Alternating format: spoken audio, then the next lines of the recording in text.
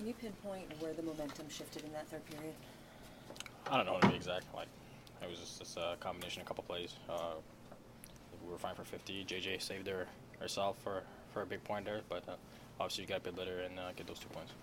How bad do you feel for him, the performance he put in? Yeah, I mean, it sucks. I mean, he's battling out there.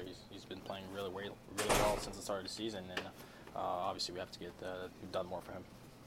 Is it just simple management of the puck? Is that just something that just needs to improve? A little bit, it's just little details sometimes, but at the end of the day, I think we're gonna have to work harder than that. What's the feeling in the room after a game like this? It's never fun. I mean, obviously we have to turn the page now.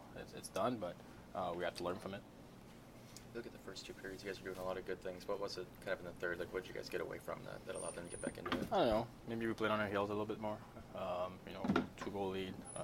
We got to keep pressing, and best defense is offense. So we just got to keep forechecking and not play on our heels. Thanks, Alex. Thanks, Alex.